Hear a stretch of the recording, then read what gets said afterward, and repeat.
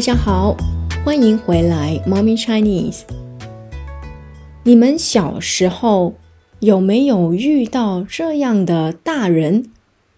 他们会跟你说一些特别糟糕的话，让你觉得非常难过，或者很害怕。他们最后只会说，我只是开玩笑而已，只是逗一逗你。逗，意思是开玩笑。有时候我们也会说逗你玩，意思是和你开个玩笑。但是有时候这样的玩笑一点儿也不好笑，而且还很伤人。很多中国网友在网上分享他们小时候被大人逗的经历。长大后的他们觉得，这些经历是他们的童年阴影。阴影 means shadow， 童年阴影 shadow of childhood， it's a bit like childhood trauma， 童年阴影。今天我们一起来聊一聊中国式逗娃有多么糟糕。最近我在网上看到一个视频，一个小男孩养了一只螃蟹 crab， 一个小男孩养了一只螃蟹当宠物。但是有一天，他的爸爸把螃蟹煮了，还放在小男孩的碗里，让小男孩吃。爸爸一边拍视频，一边问小男孩，螃蟹好不好吃？小男孩一边大哭，一边说，好吃。看了这个视频以后，我觉得非常难过，让我想起了我小时候的经历。在我只有5、6岁的时候，我养了一只小鸭子当宠物。2年以后，我的小鸭子已经长大了。虽然它一点儿都不可爱了，而且还很吵，但我依然觉得它是我的朋友。后来，它被送到了我的奶奶家。因为奶奶家有很大的花园。有一天，我的爸爸和我说，对不起，爸爸要告诉你一件事情，奶奶把你的小鸭子做成菜了。我当时完全心碎了，心碎 heartbroken， 我当时完全心碎了，把自己关在房间里大哭。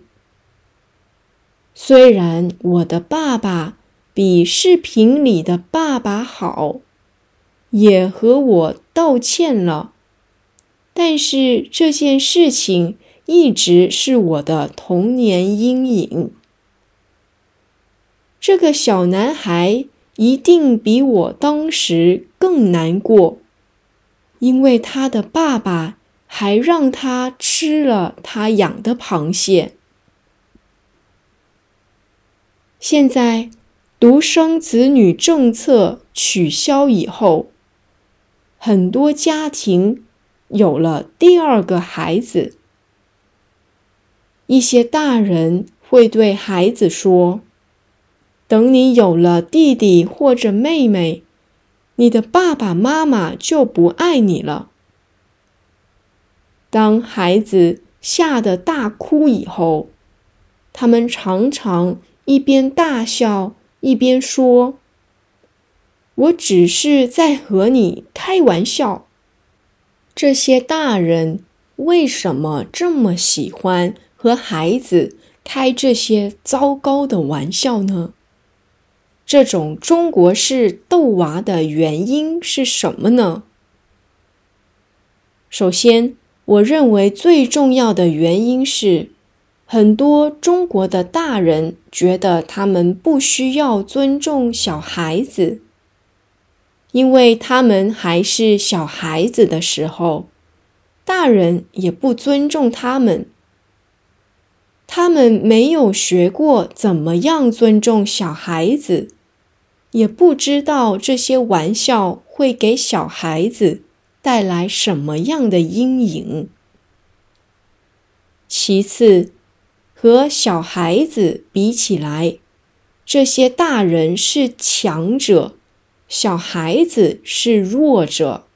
强者 strong people, the strong. 弱者 the weak people, the weak. 这些大人是强者，小孩子是弱者。强者欺负弱者，不会有后果。所以这些大人被更强者欺负以后，只能欺负比他们更弱的小孩子。但是幸运的是，很多年轻人都在批评中国式逗娃。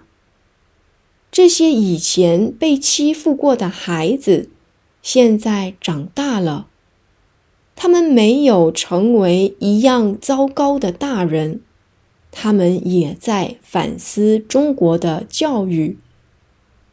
我相信这些人成为父母以后，一定会好好的教育他们的孩子。